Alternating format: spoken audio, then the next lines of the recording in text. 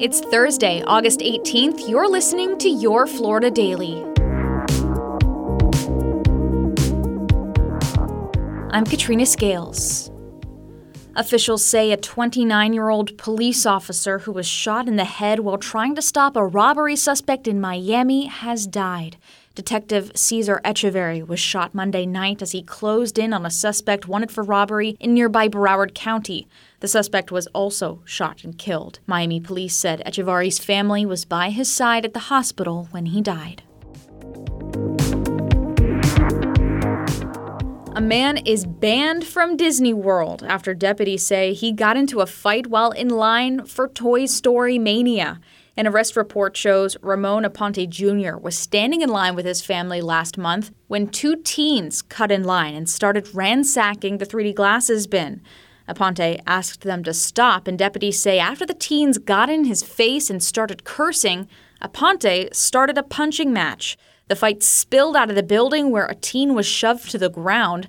Aponte was charged with child abuse and taken to jail. The teens were also banned from Disney. And at least 2 people have died from eating raw oysters in Florida. Reports show a man in Pensacola died after contracting a bacterial infection from oysters he bought in a market. And in Fort Lauderdale, a restaurant customer died from the same bacterial infection. Officials say both cases involved oysters from Louisiana. According to the CDC, Vibrio bacteria doesn't make an oyster look, smell, or taste any different. Experts say the bacteria is common in oysters and raw seafood during the summer months when water temperatures are warmer. You can find these top stories along with breaking news, weather, and traffic all day on clickorlando.com. Now let's hear from meteorologist Troy Bridges. He has your Florida forecast. Pinpointing a warm day today, but a wet one, getting up to 93 with even higher rain chances. A 70% coverage into the afternoon today. We'll see more of these showers and storms build in through the day and linger through tonight. Your forecast is always on right here. And now a completely random Florida fact.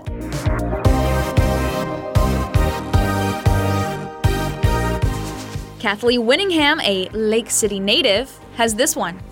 The oldest elevator in Florida is located in the lobby of the Blanche Hotel in Lake City. It was built in 1902 by Frank Pierce Milburn.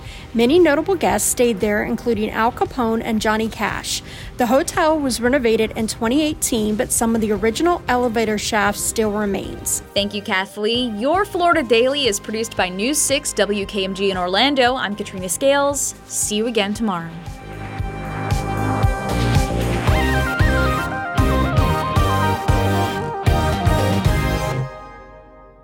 Introducing News 6 Plus, the best way to get your local news on demand. Search for News 6 Plus, install it on your smart TV, and you have literally everything you love from News 6 on demand. Seriously, go get it now. Watch news live and on demand anytime. It's all in the Plus. Download News 6 Plus now.